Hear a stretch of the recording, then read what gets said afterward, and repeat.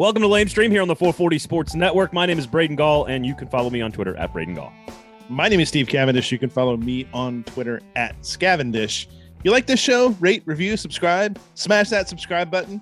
Tell, 2, 4. Tell an even number of people that you like the show and that you need them to listen. Not an odd number. It has to be like a 2, 4, 6, 8, 10, some multiple of that. Basically the same reason my wife and I have chosen not to have a third kid. It's hard to get a table for 5, Steve. All right. It's easy to get a table for 4, and you can find those everywhere, in particular at Jasper's. And you can just go tell all 4 people, and that fits Steve's criteria of telling only an even number of people about the show. Also, if you have a third kid, you have to go zone all the time, and that doesn't work out. You got to buy a new house, new car. It's ridiculous. So we're pretty good at 4. Jeff Pearlman will be our guest on the show today. A fascinating individual, 9-time author, New York Times bestseller, wrote the Sports by Brooks piece as well. Like just Walter Payton, the USFL, the Showtime Lakers, you name it. He's covered it and written about it. Bo Jackson, the New York Mets in '86. Like he's got an unbelievable career. But he started at the Tennessean making really big mistakes. So we're going to talk with him coming up in just a second. However, Lamestream Sports is brought to you by Jasper's. Always brought to you by Jasper's. If and when the Predators play hockey games, you will get really great specials to watch those games should those games take place. $3 beers, $10 smash burgers. I mean, what more do you want? You get a great deal. You get the Predators, who are worth watching this season. They are. Inexplicably. And yeah, it's a great time. Go to Jasper's. And you get free parking, and you probably don't get COVID. So go to Jasper's. All good things. Where you get all those good things at Jasper's. We really, really appreciate it. A couple of programming notes. We will be out a little early next week on the podcast. We've got what we think will be a very fun episode for everybody out there. Well, you will find out exactly how popular all of the media members in Nashville truly are on the internet.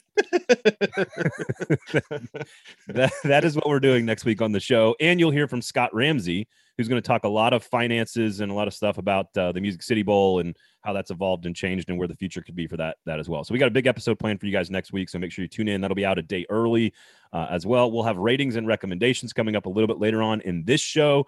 Steve, Jeff Pearlman, I think there's a few things we want people to pay attention to in this interview. I think for me, it is one of the threads in this conversation is how long form, deep dive, thoughtful, nuanced conversations about topics and stories is still very much alive, that books are sort of leading the way in that department. And Jeff obviously is a big fan of that concept happening. So that's one of my main themes. I know one of your big talking points and conversation points with him was that people make mistakes and that it's part of the job as a journalist and you have to learn from them. I love how open Jeff is. And he actually writes about this a lot on his Substack. And I think he includes in every newsletter, I think he calls it one of my biggest fuck ups. Here it is. And he had another one that was really funny last week. I think it was a story that he had the printout of a story that didn't run, and he discusses why it didn't run. It was really fun. I think that's valuable. I think you learn from looking at other people's mistakes, but you also learn from making your own mistakes. And we'll get into that. I mean, I think that's part of the problem with how newspapers have changed is that there's a layer of editing that's gone. And those people were the backstop for a lot of really young, talented reporters who mess things up. Like Jeff, I mean, he's got a really good lead that didn't get into. I'm not going to spoil it. That his editor took out because I mean it would have been really funny, but at the same time, it probably wouldn't have worked. That in a family newspaper, probably wouldn't have worked. And we'll talk a little bit more about those mistakes. By the way, all of which happened in Nashville in the '90s. For the Tennesseans. So obviously a huge tie to Nashville for Jeff Pearlman. Again, author of all these great books, 9 of them.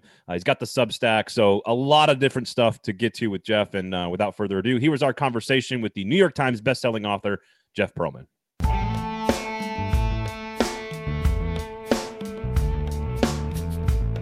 Jeff, welcome to Lamestream. Thanks so much for giving us a few minutes of your time. We do appreciate it. Any chance to talk mid-90s Nashville, Tennessee, I'm always in it. Well, I guess, we can always get to like a best-selling author for the New York Times and 9 books and all that stuff and Sports by Brooks. We'll do all of that. But let's start with mid-90s Nashville media. Kind of tell everybody who don't know about your background and your sort of history in this market, Who were you when you got the job at the Tennessean? Sort of describe yourself as a reporter at the time. I mean, I was awful. I was hired out of the University of Delaware. I'd interned at the Tennessean. I had an internship at the Tennessean in the summer of 1993. It went well in the features department, even though I wanted to be a sports writer. Nobody offered me an internship except the Tennessean and a newspaper, and I think Idaho. And I took the Tennessean. Great summer, like the best summer of my life by far. We lived at Tennessee State, and it was me and a bunch of other interns. I just drank a lot and had fun, and it was great. And I got to write. It was the best. And I love Nashville. It was my first time ever in Nashville. I loved it. And the next summer I got hired, and they only had one position opening, and it was for the food and fashion writer. And I didn't know anything about either subject at all. I mean, zero. But the editor, there was a new features editor named Catherine Mayo, and she wanted the section to be more funky and fun. Hire a college kid who seemed like he was in. So I took the job, $26,000 a year, lived in riverfront apartments on the Cumberland. It was pretty sweet. And I was awful. I was the worst, most insufferable, cocky, didn't want to listen to anyone, thought I was the greatest writer who ever lived. Just the worst. You could picture the worst and then multiply it by 100, and that would be me at the Tennessean in 1994. And basically, I would make one mistake after another. I was just brutal. And we're so ridiculously bad. I once did a story about there's a place called the Corner Market, and they did, there's like a place where they did all fancy, they did different meats, like funky meats. You didn't just go there for steak, you go there for buffalo or oxen. And I was driving around with the chef, and I asked him if he ever cooked human flesh. I have no idea why I asked him if he ever cooked human flesh. But my editor calls me to the office, and she's like, did you ask this guy if he cooked human flesh? Maybe. I couldn't. And then my worst moment ever, my worst moment, truly my lowest moment, maybe as a human, but definitely at the Tennessean. There was one of my coworkers was a woman named Sheila Jones. She was one of my favorite people in the world. She was like the office manager of the features section. And we used to talk trash to each other all the time. And one day I was working late, and she had left her computer on, and they had inter-office messaging on the computers. And we used to mess with each other all the time. And I went to her computer and typed, "Hey, Sheila, go F yourself." And it was like sending it from herself to herself. So she comes in the morning and she sees this message. Ha, ha, ha, ha. I'm home. I get a call. "Jeff, you need to come into work." "Why?" "Well, Sheila's been having issues with a stalker, and we think he was on her computer last night." Oh my God. So keep in mind, I'm 22 years old, and I'm like, okay. Sheila is the best human being on the planet. Truly. She's probably, how like people when you're 22, everyone who's over 30 seems 60, but she was probably 33 years old, right? But she was just the best. I'm like, "Sheila, I need to talk to you." And she's like, "What is it, Jeff?" And I'm like, "I did it. It was me. I was just goofing around, blah, blah, blah, blah." My boss's name was Catherine. I go, "Do we need to tell Catherine?" She's like, "Yeah, I think we do." And I walk into Catherine Mayer's office, my editor and a lifelong friend. And I'm like, "Catherine, it was me. I did it. I got the best chew out I've ever got in my life." Just reamed out. And it was just one thing like that after another. I was just a total mess up. I need to read something here. So this is from the media column at the Nashville Scene at the time. There's a guy named Henry Walker who was writing the column. The lead is, "If there's one cow pie in the field, the Tennessean's Jeff Pearlman will manage to step in it." And then goes through sort of a litany of different things through here. It's really interesting is those jobs are about making mistakes. That's the way you end up learning a lot as a young reporter. I mean, you have editors and you have people there who, wrap you on the knuckles and do whatever else. But I find it really interesting that you survived like kind of all of these mistakes. If that were happening today, like if you were publishing to the internet today where mistakes were there for all the world to see, do you think that would have cut short your career? It's interesting. In a way, yes. In a way, no. I think nowadays are so sloppy that I actually think people are used to sloppiness. Like people make mistakes all the time. Right? The Tennessean, I would write a story, it would go through the copy desk, it would get a very back. Now there was something you couldn't check or whatever. I was a kid who made mistakes. You couldn't stop a kid making mistakes, but you could stop him reaching the print. Nowadays, things are so sloppy that I actually think it's easier to survive. It wasn't a job like it was the Tennessean in the 1990s was a major newspaper in the land of major newspapers. It wasn't the New York Times or the Washington Post, but it was kind of next tier. And I don't think it was a place I don't think they were looking for people to make mistakes. They were definitely willing to cultivate a young writer and help him come along. But I don't think they were like, oh, this is great. He's going to make mistakes on the job and we're going to have corrections in the paper. That's awesome. Like, nobody wants that. I mean, I remember I did a story. It was one of my biggest pieces. There was a rock band called Dreaming in English, and they're trying to make it. And I pitched a story about following them around for a week and just doing this thing about a band trying to make it in Nashville. And it wound up being like a 2,000 word story probably. And it jumped from the front page. And I was so excited. And the guitarist was a guy named Roger Nichols, a really nice guy. And I called him and I was like, hey, Roger, what'd you think of the story? He goes, yeah, it was great, man. It was great. Great story. Great job. There was just one thing. And I'm like, oh, what was it? He's like, yeah, our lead singer's name is Ty Banks, not Ty Brooks. You had it wrong the entire story. And I never told anyone in the paper. I was like, I can't survive all these mistakes. So I was like, okay, I should have told, obviously, but I was like, so here's what I will say about that paper. They gave me so many opportunities and they put up with me. It was really insufferable. Like at one point they tried giving me a mentor, like an older journalist to work with. And I turned it down. I was like, nah, I'm good. I don't need that. You got banished to cops. And not just cops. Like, I think you got banished to night cops, didn't you? I got banished to night cops.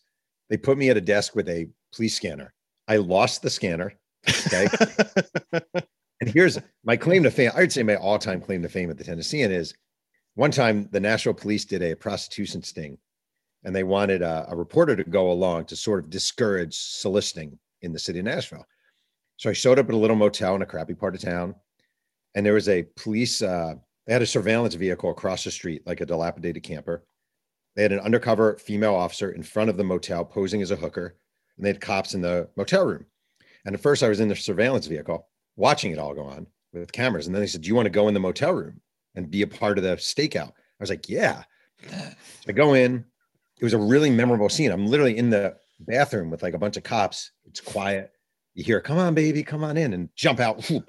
So, and I remember the guy put the guy had his wallet and a photo with his kids and that whole thing. So I captured the scene and I go back to the paper and I'm writing on deadline. And the lead I wrote, I don't remember the guy's name, but the lead I wrote was all John Smith wanted was a blowjob. And my editor, Ted Power, great editor, literally did what you just did with your hand, except on his head. He was like, and he goes, Jeff, we're in the Bible Belt. So if you're playing the hits, I've got a request. Yeah. I need you to tell the Ahead story. All right. The Ahead story though is BS actually. All right. So Henry Walker, the scene, I got no beef with this guy. It's been years, but like he wrote this thing and they were just, after a while, understandably, they were just beating up on me. Like they were like, oh, it's a slow news week. Let's see what Perlman screwed up in the Tennessee. It's totally fair. And I get it. I do the same thing. I was covering a high school basketball game and there was a woman screaming at a ref. And I was writing about parents. I think I was writing a piece about parents, overzealous parents at basketball games. Maybe that was the topic. And she was screaming, you're an asshead to the ref. You're an asshead. ASSHEAD. Tennessean, because we're in the Bible Belt, blah, blah, blah, wouldn't let me write asshead. They made it A-HEAD. So I read like ahead. And Henry Walker wrote that I screwed up. And what she was yelling was, you're ahead. That I didn't like that A dash different. And he was wrong. He was actually incorrect. I remember telling him, I was like, you actually got that wrong. She was screaming asset. They just wouldn't let me get. So that was not my doing. That was a Tennessean style guide. Just saying. So did Henry ever do a correction? No. But I understand his skepticism. I mean, I did one column where I wrote a column about, I'll tell you two funny, if you want the two, I'll give you two and then I'll stop babbling. I did a story about how Christian schools shouldn't have prayer at their games, right? And they actually let me run this column. And it's like, I was almost just like this militant Jewish New Yorker who was like, screw these people. I'm just going to write everything. Like it made no sense. The Christian school, of course they can have prayer at their school. The best thing is the best moment for me learning wise at the Tennessean and a lesson I tell people over and over again. I had an editor named Larry Taft when I was in sports. Ultimately, I moved to sports. And I covered a football game. It was David Lipscomb, Goodpasture. And this was my second to last ever assignment at the Tennessean. David Lipscomb had a quarterback named David Kirkhow. I still remember that. This is 1996. And I wrote, Kirkhow had an up and down game. His passes either went way too up or way too down, right? Not a big deal, but like high school parents can be pretty, like to me, that's not so horrible. Like I get it. It's a high school kid. You can't really kill a high school kid. But the letters and calls that came in that week were intense, right? Really intense. And like, who's this guy? And how dare you do this? And blah. So my editor, Larry Teff, I had already accepted a job at Sports Illustrated. I'm sorry, it's my dog. Get out. Sorry about that. I'm really sorry about that. No, you're good. All right. Yeah. My editor, Larry Taft, was a great, great editor. He really was. And he was a preps editor at the Tennessean. And he goes, you're going to cover David Lipscomb next week. And I'm like, I'm going to cover David Lipscomb next week. Like, these people want to kill me. And he said, you always need to show your face when you write something about someone. You have to be accountable when you write something about someone. And this was my last assignment ever. I'd gotten hired by Sports Illustrated. I was leaving the Tennessean. So Larry Taft was making my last assignment, basically a suicide mission to David Lipscomb. Show up at the game. I cover the game. I go down to the sideline. It's a fourth quarter. You can walk sort of on the sideline if you're a preps reporter. And I have my notepad, and I'm surrounded by a bunch of the Lipscomb players. And David Kirkow walks up to me and he says, don't you ever come around here again. And the thing that pisses me off is that was my last assignment. So David Kirkow thinks he ran me out of town, and I was just leaving. But it was a great, like, you did that stupid John Rocker story for Sports Illustrated. And I was like, he needs to see me. It sucks. I don't like it, but he needs to see me. So there were so many lessons from that Nashville, those 2.5 years, that I've kept with me.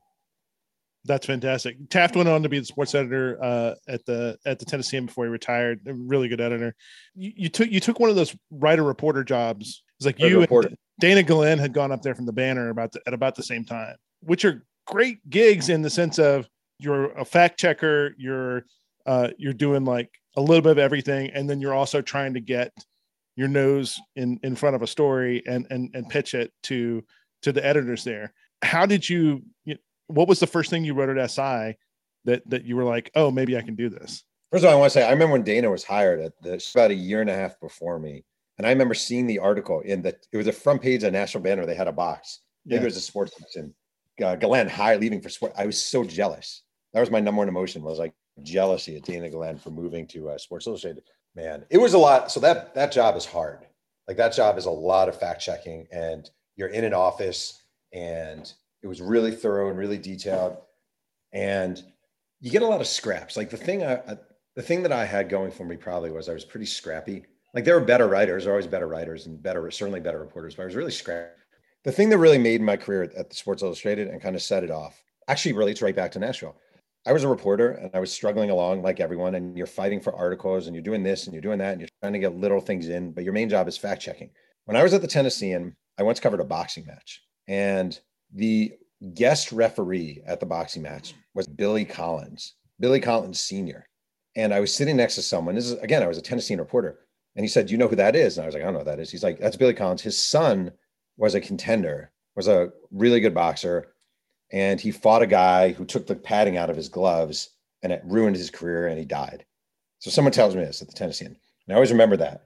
And at Sports Illustrated, I started looking into this story and not really telling anyone I was looking into it. Because back then, if you were a scrub and you had a really good story idea, they would give it to Gary Smith or Rick Riley. Like, they would literally take it from you and give it to someone. So I was like, I'm not doing that.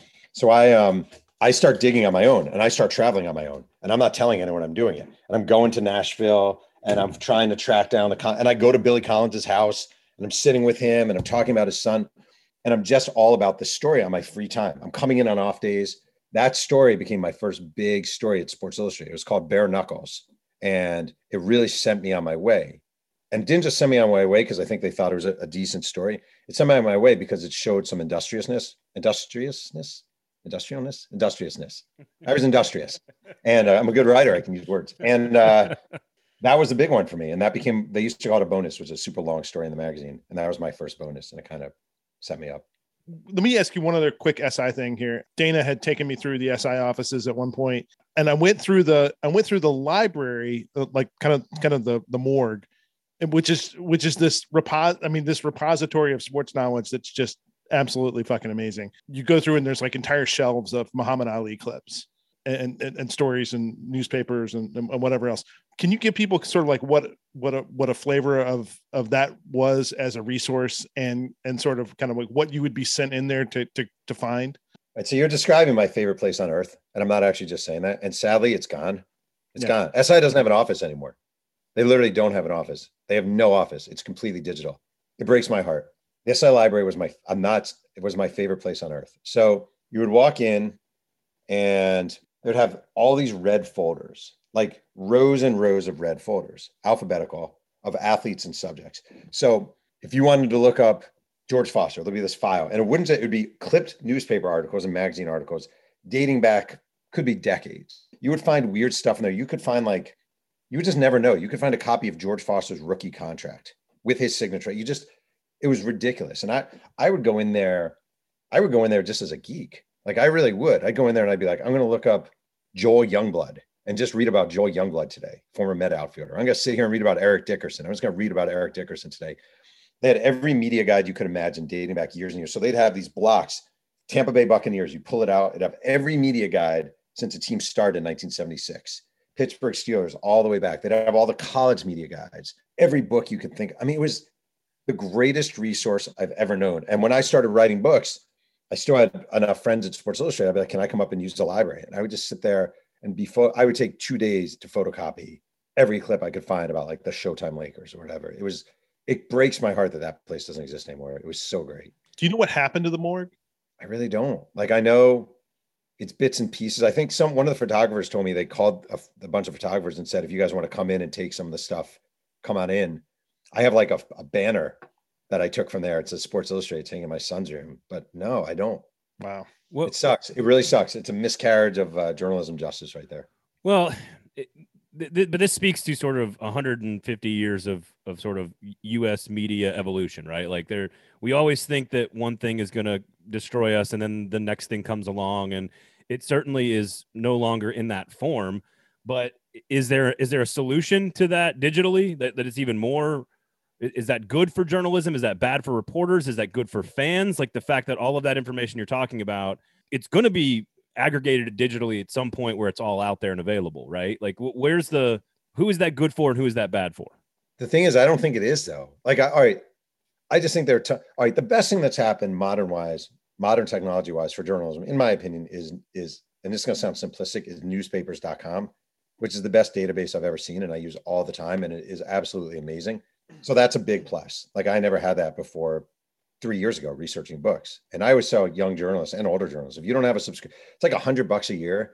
It's the best $100 a year of all time. It's a ridiculous deal. Ridiculous. But I don't think there's anybody who benefits from like this huge, amazing database of material just vanishing into the abyss. It makes me sad. And like, it just does. It makes like, I think about in my personal life and how when my kids were little, I would record everything on a CD. We started using mini CDs. I'm going to record everything on a mini CD. And all right, so I have this mini CD, but I don't even know what the hell to do with it because there's nowhere. And all right, then we're going to record it on a large CD, on a DVD. We're going to record on this DVD disc. I don't have a DVD. You know, like it's hard when the material no longer fits the modern structure.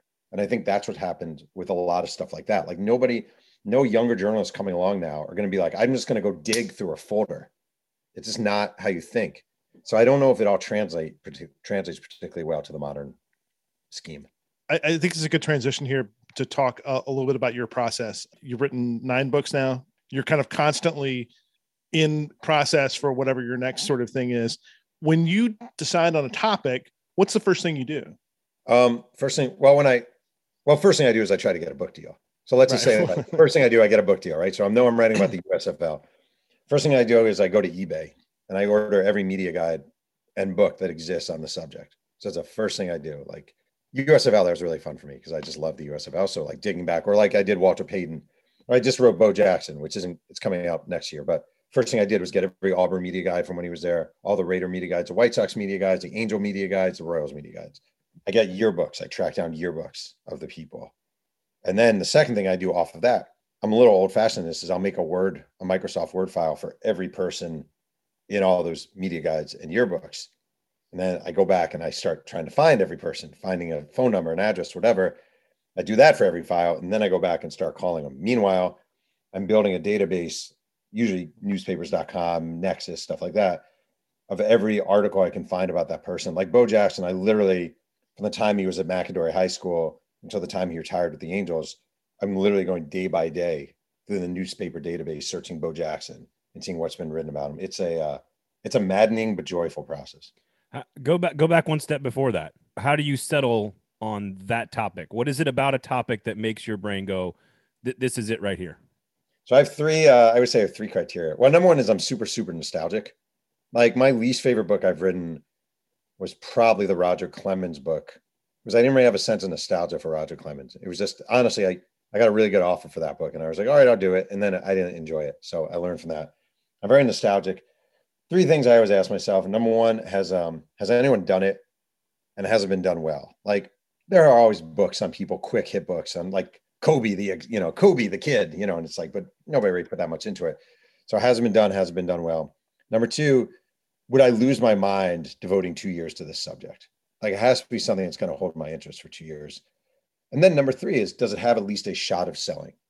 Like there are books I would love to write, but I don't have a Stephen King name where you just put my name on a book and it's automatically going to sell. I just don't. So if I want to write a book about like the 1986 Denver Broncos, I mean, no one's going to buy it. So I do need to feed my family.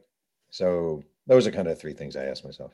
When you're diving into this kind of clip database, looking and trying to read everything you can about a subject, what's interesting is from the time Bo was a high schooler and looked like he was superhuman, and until the time he retired, I mean, there was stuff written about him every single day. You had beat reporters, you had feature writers, you had all of these things being written about him. But beat reporting is changing a little bit now. Do you think that 20, 30 years from now, when people are writing books about this era, they're going to have the same kind of resource to go back to? Because when you're building a narrative and when you're building a book about someone, you're really mining all of these experiences and all of these stories for details and for kind of the things that can make a really well-rounded portrait. But there's not as much of that going on right now. It's actually really a weird time, and hard to fully understand how it's going to, the long-term impact. Like on the one hand, social media makes people feel like they have greater access than ever to athletes, right? Like I want to learn about whoever. I don't know if Mike Trout's on Twitter, but Mike Trout, like there he is. And he's telling me he loves, Oreos as a snack. Well, that's access maybe I didn't have in the past. But I feel like leagues are really locking out journalists more than ever. And COVID took that to a new level. And I don't think it's going to turn back. Access is less than it's ever been, maybe ever. I also feel like the social media stuff is often really surface. Again, like Mike Trout likes Oreos. Okay, wow. It doesn't really give me that much. And he's barely giving it to a reporter. So I think for a beat writer now, it sucks. Part of being a beat writer is going into the locker room and getting to know the players and understanding them. And the thing that actually first changed it for me was when in baseball, you start seeing new stadiums being built and they rearranged clubhouses. So they gave, I'm not exaggerating when I say this, they gave players more places to hide from the media.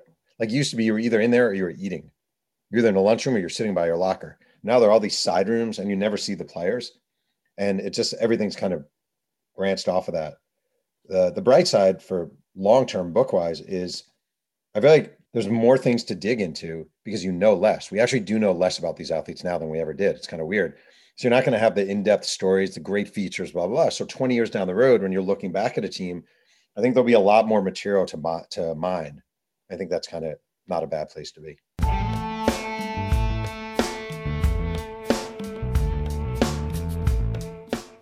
Lamestream Sports.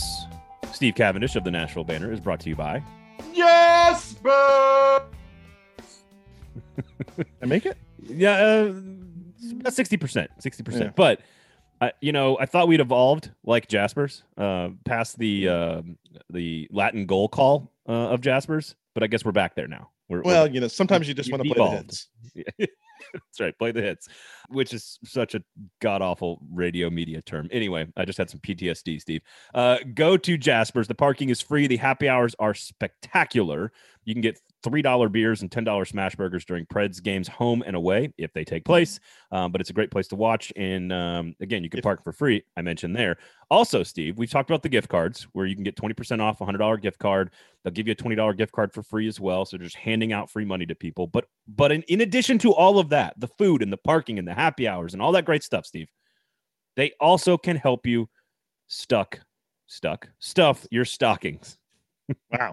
Stuck your stockings. Stuck your stockings? Stuck your stuffing. They can help you stuff your stocking on Christmas. How about that? I am always looking for kind of like unique stuff for my wife's stocking, particularly kind of edible stuff. Sounds personal. It's the I mean, I think that's the most fun stuff. There's stuff from Goo Goo Clusters and Colt Chocolates and Tennessee Peanut Company and a bunch of other stuff that I really like that you can find in the market at Jasper's. Just go in, walk around. I'm sure you're going to find something. I did this the other day. I grabbed a couple of things that are going in Gen stocking this year. There's a couple of different places around town that you always go. You're like, oh, I can get these little knickknacks. Jasper's is definitely one of them, and you're going to get like really good food stuff. I will also be doing that, and I'm glad that both of our wives do not listen to the podcast because they hear us talk enough at home.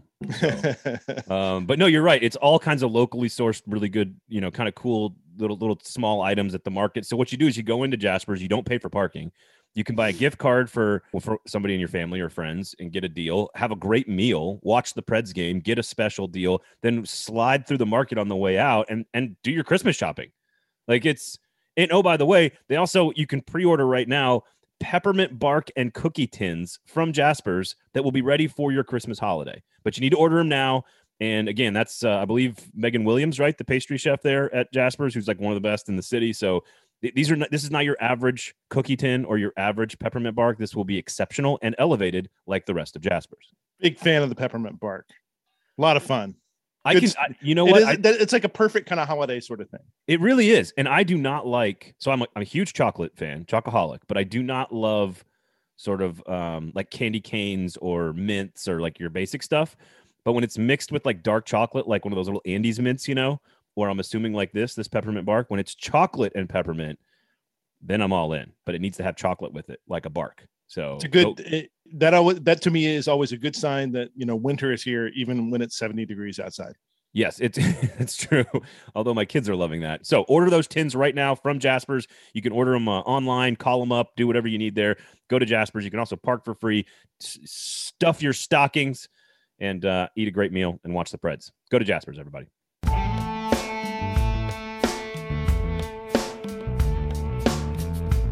What's interesting is I still think all of that information and that data is all going to be out there. I think the challenge is no longer like physically walking into, a morgue and picking out all the information and trying to search because it's all been categorized for you. The key there for me is now you don't have the gatekeeper aspect of the veracity of the information. Like you've got 1,000 times more information floating out there on a subject, but how do you know what's real and what's not, and how do you deal with that part of the process? I mean, you just summed up America's problem right now is the amount of misinformation being floating around. I mean, from politics to sports to entertainment to whatever. That's a real challenge. I mean, that is a real challenge, is trying to figure out what's real, what's fake, what isn't, what isn't. And to me, like I always, every now and then, like my mom, just as an example, will put out something on Twitter, not on Twitter, she's not on Twitter, but on Facebook. She'll be like, I blah, blah, blah. And I'm like, Mom, that's not real. What are you talking about? Did you take 5 seconds to Google that? Like, it's not real. And that applies to journalism too. Like, and one of the things you're supposed to do as a journalist, obviously, is dig and dig and dig and dig and dig. It's part of the joy of the job. So I just think there's far more nonsense material out there now. One of the challenges as a reporter is just to super dig and check and recheck. And I think that's harder than ever. I want to go, because you've now brought up a couple of different things. Like it's sloppier now. You can get away with more mistakes now. People are used to consuming mistakes, so they're more okay with it. You just talked about sort of the real and the fake stuff. And some of that was physically a newspaper divided fact from opinion for you in front of your face, right? Like that's why it was done that way. And now all of social media has skewed towards opinion. All of cable television is skewed towards opinion. A lot of it because it's incentive based. I guess my question is, thinking broadly, where's the tipping point? Steve and I talk about this all the time. Where's the financial tipping point to push back on all of this, where we as a society are going to be like, all right, we're done with the misinformation age. We need a system of order here. I don't know if there is. I've never seen anything like it. It's funny. This is a discussion I have a decent amount. I'm 49. So when I was growing up, your family would watch the 5 o'clock local news and the 6 o'clock national news. And that's where you'd get your material. Maybe you'd read the New York Times or Washington Post or the Tennessean or the Wall Street Journal or whatever your paper was. And you wouldn't think of it as like, I'm turning on the TV so someone can tell me what I should think, right? It wasn't even how you thought of it. I'm going to turn on and Dan Rather is going to tell me, or Peter Jennings is going to tell me what I should think. It wasn't that. They're going to give you the news. There was a fire here. There's an outbreak of this here. And that's how it worked. Even sports. There's no Stephen A. Smith. There's no Skip Bayless. No one is telling you Dak Prescott is a bum or Bryce Harper is great. Like, you would digest the information and you would develop opinions and you would talk about it with people. And that's how it came. There's no Tucker Carlson, no Rachel Maddow, none of that stuff. And I think it's the problem is people really like hearing material that backs up their worldview. They just do. I mean, period. Stop. See, he agrees. Yes, yeah, it's a she. Sorry. Yeah. People like hearing material that backs up their worldview. And I don't know how you get away from that. I don't know. It's almost like everyone's gotten a big dose of Coke and they want more Coke. You know, like they don't want to go to rehab. But it's broken. Like, we are broken. News-wise, this is a broken country. You know, we are. It is. And I mean all news. I'm not just like, I'm liberal, but I don't mean just liberal. I think all media is broken right now. It really is. And so much of it is about profits and about generating clicks. You see that pressure generating clicks. It breaks my heart. And the one, I just want to say, the one thing that's made me happy is books have somehow survived and books still sell. And we were talking book apocalypse a decade ago. What's fascinating is you use the word Coke as like a joke, like as a metaphor. And really, it's not a metaphor. It is a dopamine release in your brain from a social media company. Like, it's actual cocaine. I mean, you're holding your phone as you say this. Like, yeah. You got your Coke in your hand. I know. On purpose, by the way. That was on purpose. Oh, all right. Yeah. No, yeah. I agree with you. They know what they're doing. And everything is, I mean, it's so, if you think about it, I know this isn't a top, like, you're looking at your phone, you're looking at Instagram, and you get an ad, and you're like, I was just talking about this with my kid 5 minutes ago. How is this ad popping? Like, something is really messed up about that. You know, it's not that they're listening in on you. It's that they have so much information about you as a viewer, as a consumer, as a human, that they can target these things with incredible specificity. Yeah. And that's the power of this thing. Your identity is the commodity. That's what it is. Oh yeah. It's become the new oil. I've heard people say that. And I actually agree with it. Your information has become the new oil. So books are going to survive. You're going to continue writing them. What's your favorite so far? You've done 9. Can you pick a favorite kid, or can you pick at least something that you were like, oh, I was doing this and it was unexpectedly popular, or this got a great response, and I was really just kind of, this was a passion project for me. Yeah. I mean, probably my 2 favorite books. They're making a TV show out of my Laker book, so I got to say, like, that's kind of sweet. But I would say the USFL book was really meaningful. It's called Football for a Buck. Yeah, because my agent free ad. It's an excellent book. It's really, really good. And I love that is like the sweet spot of my becoming a sports fan as a kid. Totally. Me too. And my agent's awesome, but he's like, nobody wants an effing USFL book. And I'm like, and I had to, basically I had to tell, it was the publisher's Houghton Mifflin. And I just say, if I do a Favre book for less money, will you let me do the USFL book? So I got the worst deal ever for the USFL book. I had to write the Favre book first, which I ended up loving. I didn't want to write it. I love doing the Favre book. But the USFL book, I've talked about this with my wife. There's something weird about this, or it's hard to explain, but like, it was this league. People like us remember it, but it's not like there's huge nostalgia for the USFL. It's not like people are like, the USFL, the way they're like, Elvis Presley or Tupac or whatever. And I love that I wrote this book. It sold really well. And people were talking about the USFL. Like, that was insanely satisfying for me, more than like, good reviews, bad reviews, whatever. I just like that people were talking about this league that I loved, that nobody cared about. And like, you find yourself on cable news on like CNBC talking about Donald Trump in the USFL. I just really love that. And then the other one was the Walter Payton biography, which is called Sweetness, just because it was like it was the hardest book I've ever written. It was a heartbreaking book, but I really threw everything I had into that project, and it was very rewarding. You mentioned the Lakers book. You wrote a book on the Showtime Lakers. HBO is now turning this into a series. If you haven't seen the trailers for it, it's wild looking. It's very stylized. What's it like to see to see a thing that you wrote kind of end up on screen? It's the coolest thing I've probably ever had happen. I mean, that's taking away like having kids and your wedding, all these. Sure. You're disclaimed.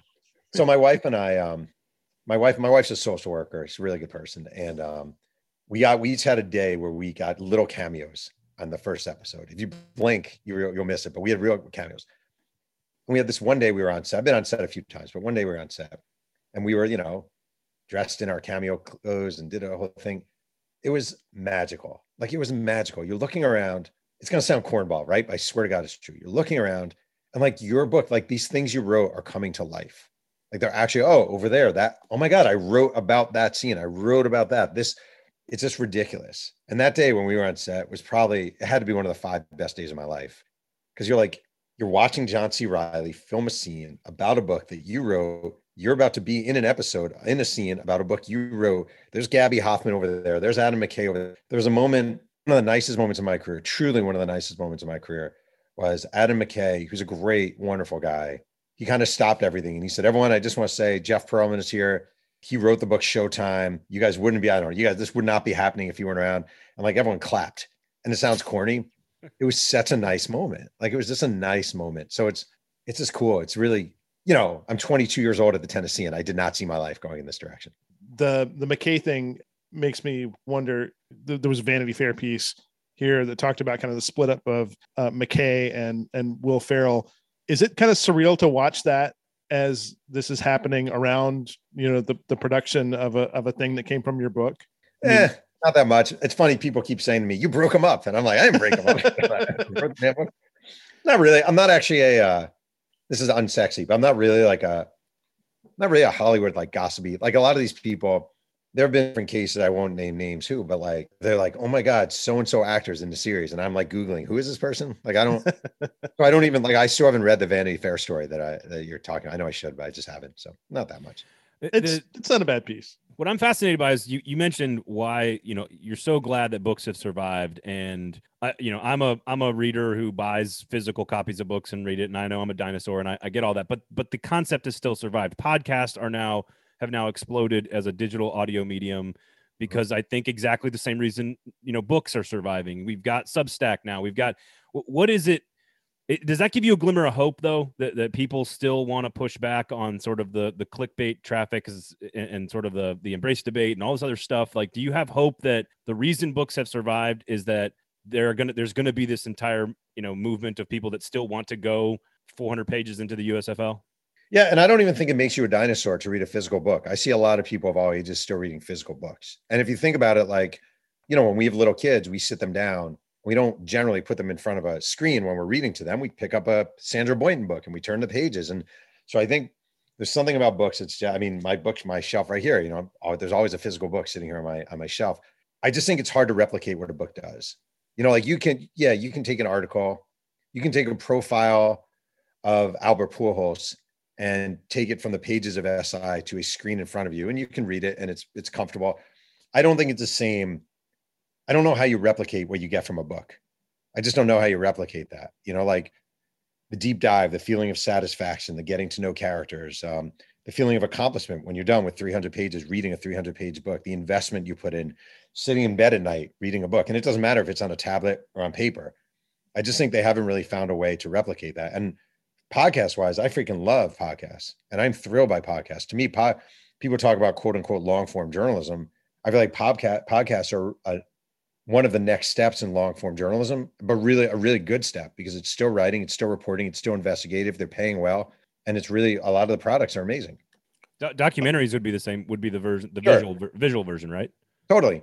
So there's still like long form journalism. There's a lot of great journalism going on. It's just packaged a little differently these days. We were having this conversation with Jordan Ritter-Kahn, does stuff for The Ringer, has done stuff for other outlets. And he's kind of done this transition from going from being like a long form writer to the last couple of things he's done are these like long form podcasts. He did one on the Seattle Supersonics. He did a recent, I'm blanking on. He did one on Len Bias. He did a whole. Oh, right. He did a really good one on Len Bias here recently. I think you're right.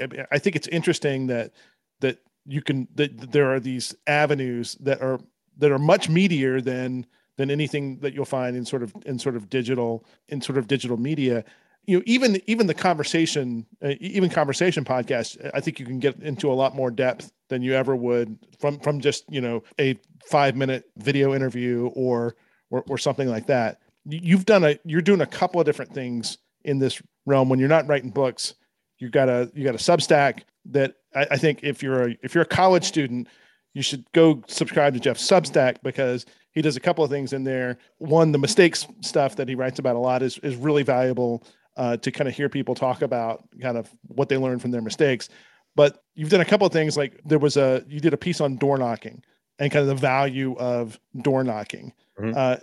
Can you discuss that just a little bit? Because I think that's something that kids in Jace, it's really, really funny. I sent that to like 20 different college kids that Nice. that I'm around. And a bunch of them were like, wow, this is something I don't get in class, which is, I need to go out there and do this, not just, troll Twitter for the responses that I think that are going to feed my story. The door knock is the scariest thing in the world, but the best thing in the world. I hate door knocking. I mean, I don't even think I mentioned this, and maybe I did. When I was working on the my last book, which was about the Shaq Kobe years of the Lakers, I went to J.R. Ryder's house, and J.R. Ryder, former Laker, kind of a little bit erratic, to be polite. Oh my God, a little erratic.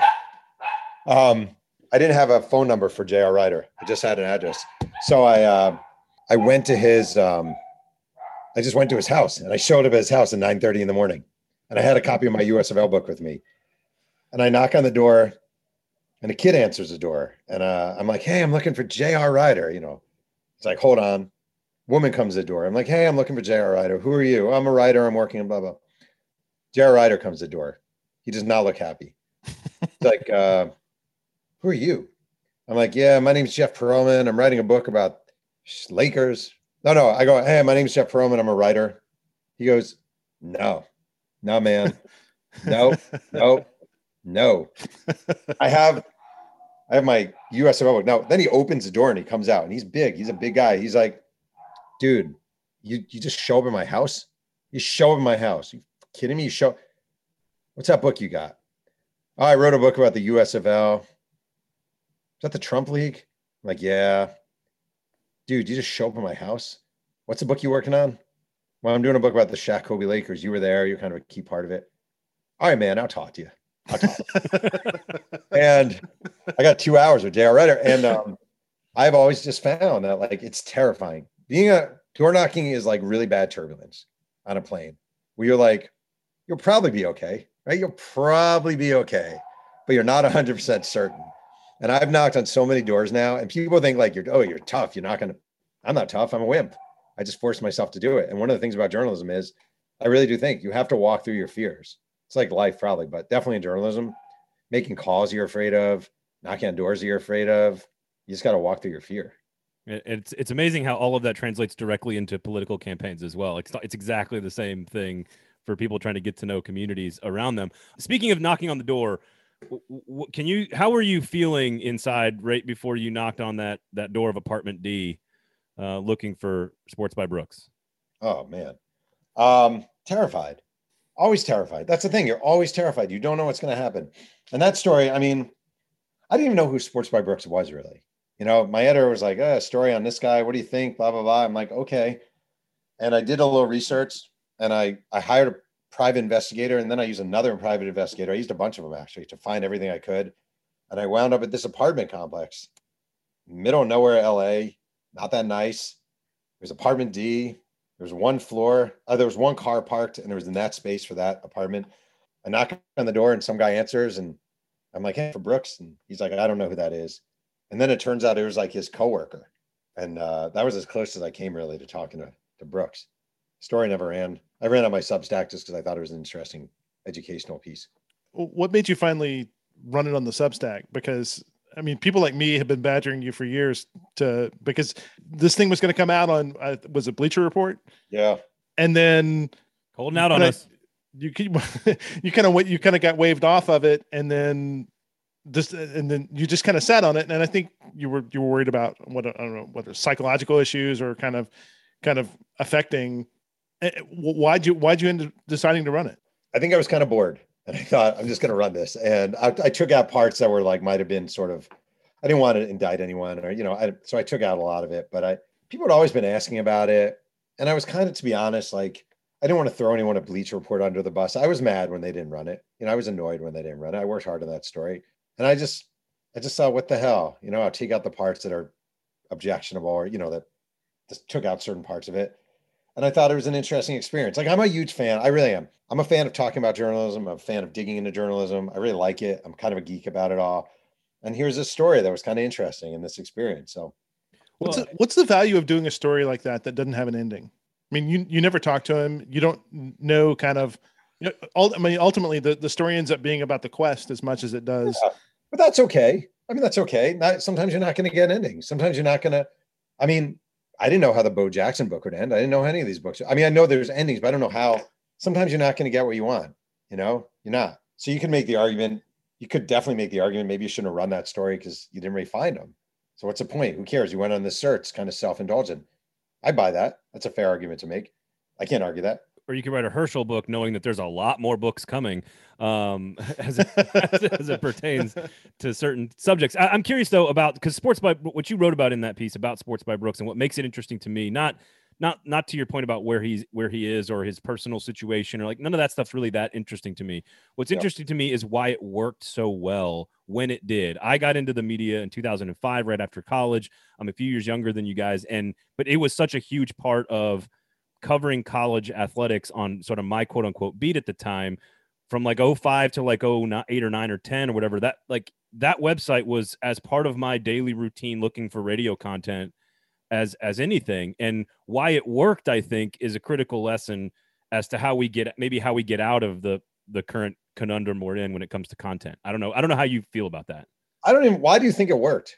Salacious, early, beginning of its time, capitalizing on the medium that nobody really had figured out yet, maybe. And I think you wrote about this too. It wasn't just like he went out and physically took the photos of the girls. I think that was a unique thing, but everything that's traced through his work is what I see now everywhere around me.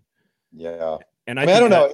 Is he the impact? Is he the Godfather? Maybe in a way, it's kind of grim. I mean, I don't really like the site. I mean, I thought he had some value as a journalist and he obviously worked hard.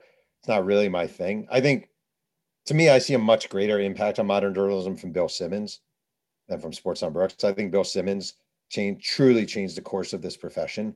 I guess your vantage point depends on your vantage point, whether that's a good thing or a bad thing. Well, I want to be clear. Like I would read Bill Simmons before I would read Sports by Brooks as a person. But let me ask you, there's a reason Grantland's not around and that Barstool is worth, $100 million. Yeah, no, that's a fair point. I mean, also at the end of the day, if you're talking about like Barstool and Sports by Brooks, like you're never going to go wrong financially going for raw and simple and base needs, women, beer, hard hits, like whatever, the raw, like sort of, you're never going to go wrong commercially chasing that stuff. I don't know if it's satisfying, if it's fulfilling, but you don't go wrong chasing that stuff.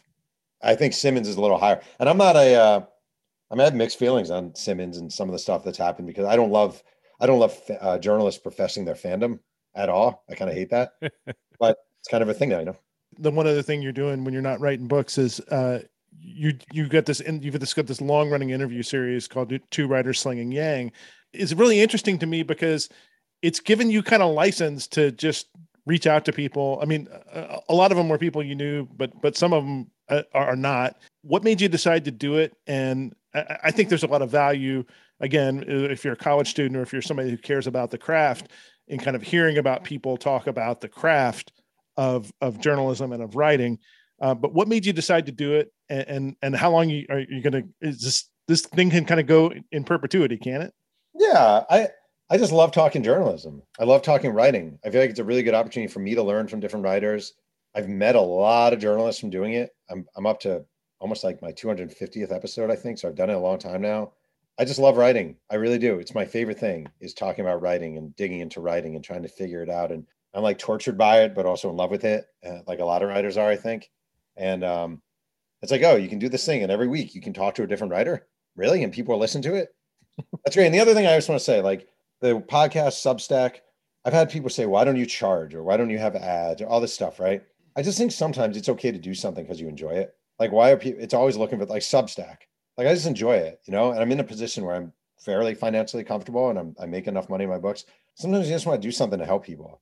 I'm like Substack, like you said, you share that with some college students. Like that's thrilling to me. That's honestly the reason I do it. And that's it. There's no other motive. I like talking writing. I like writing about writing and I like the conversations. That's it. And not to get too deep here, but part of the reason that you're capable, like you said, the first part of that sentence, right? Fairly financially okay, whatever. There's a whole, everyone under the age of 30 in our business is not. Oh, of course. No. I'm not dogging anyone. I am 100% Basically. agree. I think Substack is an amazing opportunity for people to make money as journalists, and I think it's important. I think you should. I do not like hearing people, young journalists especially, writing for free. You know, like where places aren't paying them but giving them violent. I hate that. I'm just saying I happen to be in a fortunate position where I'm a little older and I've been around a little bit and my books have sold. And I'm able to do a couple of things just because it makes me feel good. Well, I wasn't saying that to like knock you down, man. That's not what I was. What the hell? That's not what I was doing. In fact, what I think you're doing is, and I think going back to sort of the dopamine hits for social media and the incentive-based structure for sort of media bottom lines, I think strangely, like we almost need the core identity of us all consuming media has to become sort of like, oh, if you're misinformed, you're an outcast to some degree. Like I don't know how society gets to that point where it has to be core to our identity to be informed again. And I think people writing long form books and doing long podcasts and doing long documentaries, I think that is at least fighting the good fight in that sense, to try to keep people informed. And then maybe people will come around at some point. Maybe some regulation helps. I don't know what the future holds. I just think the one thing that is I wish more people would remember and see is like, it is much more satisfying to read a great Wright Thompson or Tom Verducci or, you know, like whoever, some great piece than it is to hear Stephen A. Smith or Skip Bayless go off for 20 seconds on the Chargers field goal kicker when he doesn't even know who the kicker is until 5 seconds before he's talking about it. And it's just some rant, like it's click, click, click, click, click, click, click. Like to me, it's all empty calories, you know, and I got no beef with those guys, but it's just empty calories. And I hate that. I guess I do have beef because I kind of hate it. Well, the way we fight it though is to keep churning out thoughtful and creative and careful and meticulous content. And you do it among the best of all the people in the world. Maybe not at the Tennessean in the 90s, but you're definitely doing it now. Thank you for giving us so much of your time. We really appreciate it. And hopefully we'll talk soon. And go buy some books, everybody. Go buy some books. Thank you.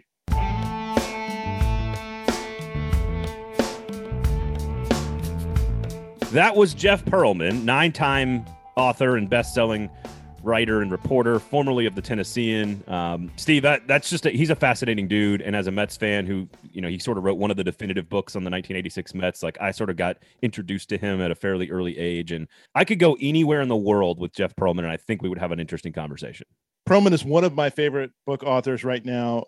I love the USFL book. That is just one of my favorite books from the last 10 years. In part because it was such a formative time for me as a sports fan. You know, I was like 12 years old when the league launched, and I remember, you know, we went to Memphis Showboats games. We went to, you know, I remember what the Michigan Panthers helmets were like, and the San Antonio Gunslingers and the LA Express. I loved those teams. I was very much I had like USFL paraphernalia, and I loved that period. Jeff did such a great job capturing it. If you want a place to start in his books, go start with that, or go start with Sweetness, his book on Walter Payton, which is fantastic. Or, you know, go pick up his book about the Showtime Lakers before the HBO series comes out here in a few weeks. He's an extremely detailed writer. He's a very good narrative author, and those aren't always the same things, particularly when you're writing nonfiction. He does a great job kind of telling stories. One of the things I like about Jeff is that he's always willing to sort of share that. I mean, he started the Substack of his, which I highly recommend that you go. It's free. It is free. If you're into journalism, if you're a college student who's listening, you know, or somebody like young in your career, he talks a lot about techniques and a lot about there's a whole section in there, and I brought this up with him about kind of door knocking. Let me give you a really good example. I was up in Kentucky for the New York Times this week. There's a piece that's coming out later this week that I worked on, and you're walking into a disaster area, and so when you're going knocking on doors or you're going up to people, you know, who've lost the doors on their house, it is a stressful situation. You walk up there not knowing, have they been injured? Have they had a family member who's been injured? Has somebody lost a life? You don't know until you walk up and ask. And I ended up having a conversation with some people out, you know, at the outskirts of Princeton, Kentucky this week that was just amazing about this almost 2-century-old house of theirs, which was gone. And turns out that the guy who was telling me the story was a hog farmer who was on the pork council and ended up writing the line, "Pork, it's the other white meat." and that's what you get from those. That's the payoff of going and talking to people in person. And it's such a valuable thing that I think young journalists over rely on digital means instead of talking to actual people. You know, they go to Twitter first to source out stories. They go, through Google scrapes in order to find data, as opposed to kind of going to an area or finding a person as an initial point of reference. And I think that type of we're not losing that type of journalism, but it's definitely not taught as a skill set as much anymore. And I like that Jeff is willing to share these things, particularly with young and early, with early career journalists, about the value of them. Well, and what's fascinating to me about that angle and sort of your experience and his experience, I think there's sort of you could almost pull it back and zoom out to the entire world. And I sort of joked about it with politics, like actually going door to door and finding out what people want versus what's being said on Twitter. Like there are these two universes that we live in now, the social digital internet world that we all live in, like on Instagram, and the real world. And while there is influence and the digital world and the real world sort of influence each other and can tweak each other and change things that actually happen in real life is still very different. It's still like the stories are like the people and the nuance and the subtlety and the richness of what actually happens in real life, I think is an important,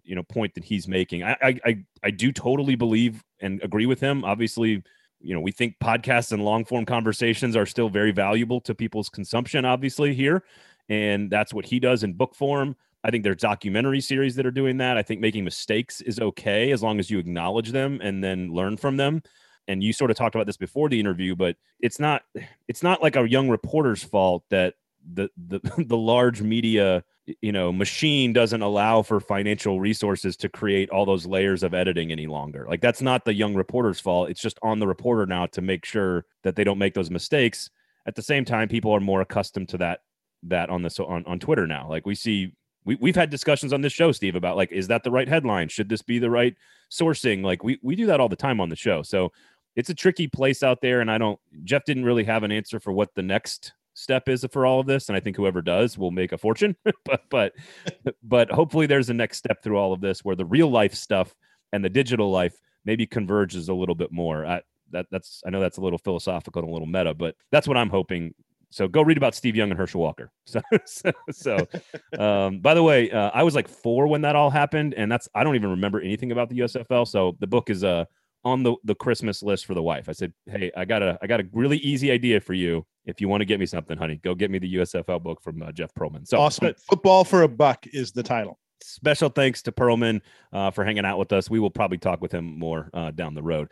Ratings and recommendations, Steve. You want to start with ratings? You want to start with Rex? Let's do ratings first. All right, let's do ratings. Jaguars and Titans. Pretty ugly football game, 25.6. But the Titans get the big W, and of course, adios, sayonara to Urban Meyer, which I'm a little sad by that, actually, to be honest with you. Bills and Bucks. From an entertainment point of view, like you liked hating him? Oh, I definitely enjoy saying negative things about Urban Meyer. He's great for content. Also, great for Titans fans who want to beat the Jaguars, who would be a dumpster fire as long as he's in charge. But he's not anymore, so sad. Bills, Bucks, 18.2. Brady and Allen, that great overtime game. Bears and Packers, 13.3. Steelers, Vikings, under 10, 9.3. Patriots, Bills, 9.5. Army, Navy was 6th. How about that? With an 8.2. I mean, it was the only college football game on the weekend. So 8.2. What will be really interesting is now that obviously the NFL will all be the top 5, but I am going to be interested, and I'll see if I can dig this up next week from again, Mark Binda, News Channel 5 here, who provides all of these to us. I will be fascinated to see what Memphis and Tennessee does this weekend. I will ask specifically for that game because I doubt it breaks through the NFL top 5, but maybe if all you need to do is get to a 10 in Nashville, could 100,000 households be watching the Memphis Tennessee game? I bet you it might. So it'll be interesting to see where that game lands because basketball is way better in this state when those two programs are good, and they both appear to be pretty solid this weekend. All right. Any questions, any thoughts, comments, concerns about ratings? No, I'm good. Okay. Recommendations here. I'll go first. Since you're being all snarky, 14 Peaks is my recommendation. And as a self-admitted, and we just got done. My wife and I just got done hiking through Arizona. We're big hikers. We love the mountains and we love the West when we go hiking. And I am, as a self-proclaimed John Krakauer fanboy, who thinks Into the Wild and Into Thin Air are like the two greatest books ever written, like in my opinion. I loved watching Free Solo, which was also on, I believe, on Disney, I think, about the climbing of El Capitan without a top rope for, and I can't remember the climber's name, but we watched 14 Peaks, which is about Nimsdai Purja. Nims is sort of what people call him by. He's a Nepali climber who is just a freakazoid of a human being. Like, this guy was in the special military forces in Nepal and then the special military forces for UK. He just like is an insanely intense, driven, strong human being. And his goal, and this in the movie, the documentary 14 Peaks, is about climbing the tallest 14 mountains in the world. They're all above 8,000 meters, which is about 26,000 feet. They're all in the Nepal, Tibet, Pakistan, China region. And it's on Netflix. It is the cinematography, of course, is spectacular because it is a region of the world that is just unbelievably visually stimulating. But his character and his personality is so interesting, so unique. And a couple of things hit me. K2 and Everest get a lot of run, right? Like the two biggest mountains in the world. We know about them. The fact that there are 12 other mountains over 26,000 feet that, as a huge mountaineering climbing fan of content that I don't really know the names of, all in the same area, is sort of insane to me. And the record for a human being to climb all of these mountains was 7 years. That was the shortest time anybody had ever climbed all 14 of these mountains. 7 years. He does it in 6 months. At one point, he climbs Everest and then 2 other 26,000 foot mountains in a weekend. Jesus. It is. What kind of support apparatus? He has like a whole team around him. Yes. And what I love about this is also what's cool about the story. It's a cultural sort of pulling back the curtain on like the Sherpas and the Nepali climbers who have not gotten enough national attention. You know, Sir Edmund Hillary gets all the love for climbing Everest. Well, there was also Tenzing Norgay, right, that climbed Everest as well. And so like there's, when you climb Everest, you sort of do it as like a tourist these days, but like the Sherpa gets you to the top. And so this is sort of a Nepali led, and his mother, who's dying at the time, asks him in the documentary, like, what are you doing, son? Like, why are you doing this? And he says, the world is going to learn a whole lot. And I thought that was a really interesting line from him. And it's not just about accomplishment and mountain climbing and a beautiful documentary. It is about learning what people and humankind can do. It is spectacular. 14 Peaks, Netflix. A guy climbs the 14 tallest mountains in the world in less than 7 months. It is extraordinary. Go watch it. Awesome. I can't wait to watch it. I love those types of things. The name you were looking for was Alex Honnold, was the guy who climbs without rope and who scaled who free scaled El Capitan. Oh, you're talking about from Free Solo? Yeah. I love these kinds of like man versus mountain kind of things. They fascinate me. I can't wait to watch 15 Peaks. Is it weird to say, and I looked at my wife and I said this during the movie, I think I idolize and look up to people like this more than almost any other person on the planet. I mean, I'm the same way with surfers. I mean, you throw a good surfing documentary in front of me, and I'm there because I'm so paralyzingly afraid of the ocean and open water anyway. That to watch these guys not only do it, but with a 50-foot wave coming down on them is just politicians, musicians, actors, Michael Jordan, like they're all people look up to and they're idols. Like, you know what I mean? Like, if you told me I could be the guy who climbs Everest, like, I don't know, like that might be cooler than anything that anybody else does in all of sports or life. So you went to the top of the world. I don't know. That's at least our little planet, I guess, which is pretty cool. All right, Steve, go check it out, 14 Peaks, and follow him on the Insta and the social. The dude is like pure inspiration in human form. Awesome. So, all right, go check him out. Nimsdai Purja is his name. Go check him out. I have a very selfish recommendation, I guess for the 440 podcast network. Go listen to this week's Club and Country podcast. Wes and Tim break down all the roster changes that happen with Nashville SC. It is a legitimately great podcast. The way they break down kind of some of the Byzantine MLS rules, kind of how all the changes that have happened to the roster, what's going to happen going forward. They do such a great job of putting this all in context, particularly of Nashville SC season and kind of what they want to accomplish next year going into the season with a new stadium. It's a great podcast. And I'm not just saying this because I like those guys and I'm friends with them. And it is just simply, if you're a Nashville SC fan, you need to be listening to this because they do such a great job. And plus I like that they've spawned hashtag Hot Tim Winter. So I was hoping you were going to get that in there. Hot Tim Winter, baby. No, there's no, and of course, I hope I'm not violating any rules here, but Wes now the play-by-play man for Nashville SC. So that's fantastic. Yeah, Wes Bowling and now elevated to the play-by-play role on radio, and so you get to hear him and all over the. I mean, you heard him all last year too, but now he gets to do play-by-play with the great John Freeman moving to Virginia. So go check out Club and Country Podcast. I don't mind that recommendation at all, Steve.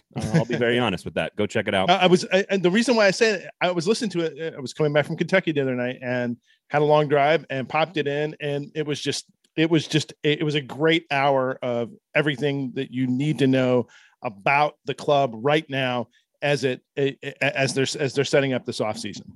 So go listen to Club and Country. Go listen to all the other great podcasts on this network. The Daily, the 440 out every single morning. You got Fringe Element talking all things SEC football with Stephen Godfrey and myself. We've got a lot of unfortunate COVID talk on the Predators podcast, The Gold Standard with Adam Vingan. However, we also talked a lot of positive hockey too. So just go check that out. Long episode this week.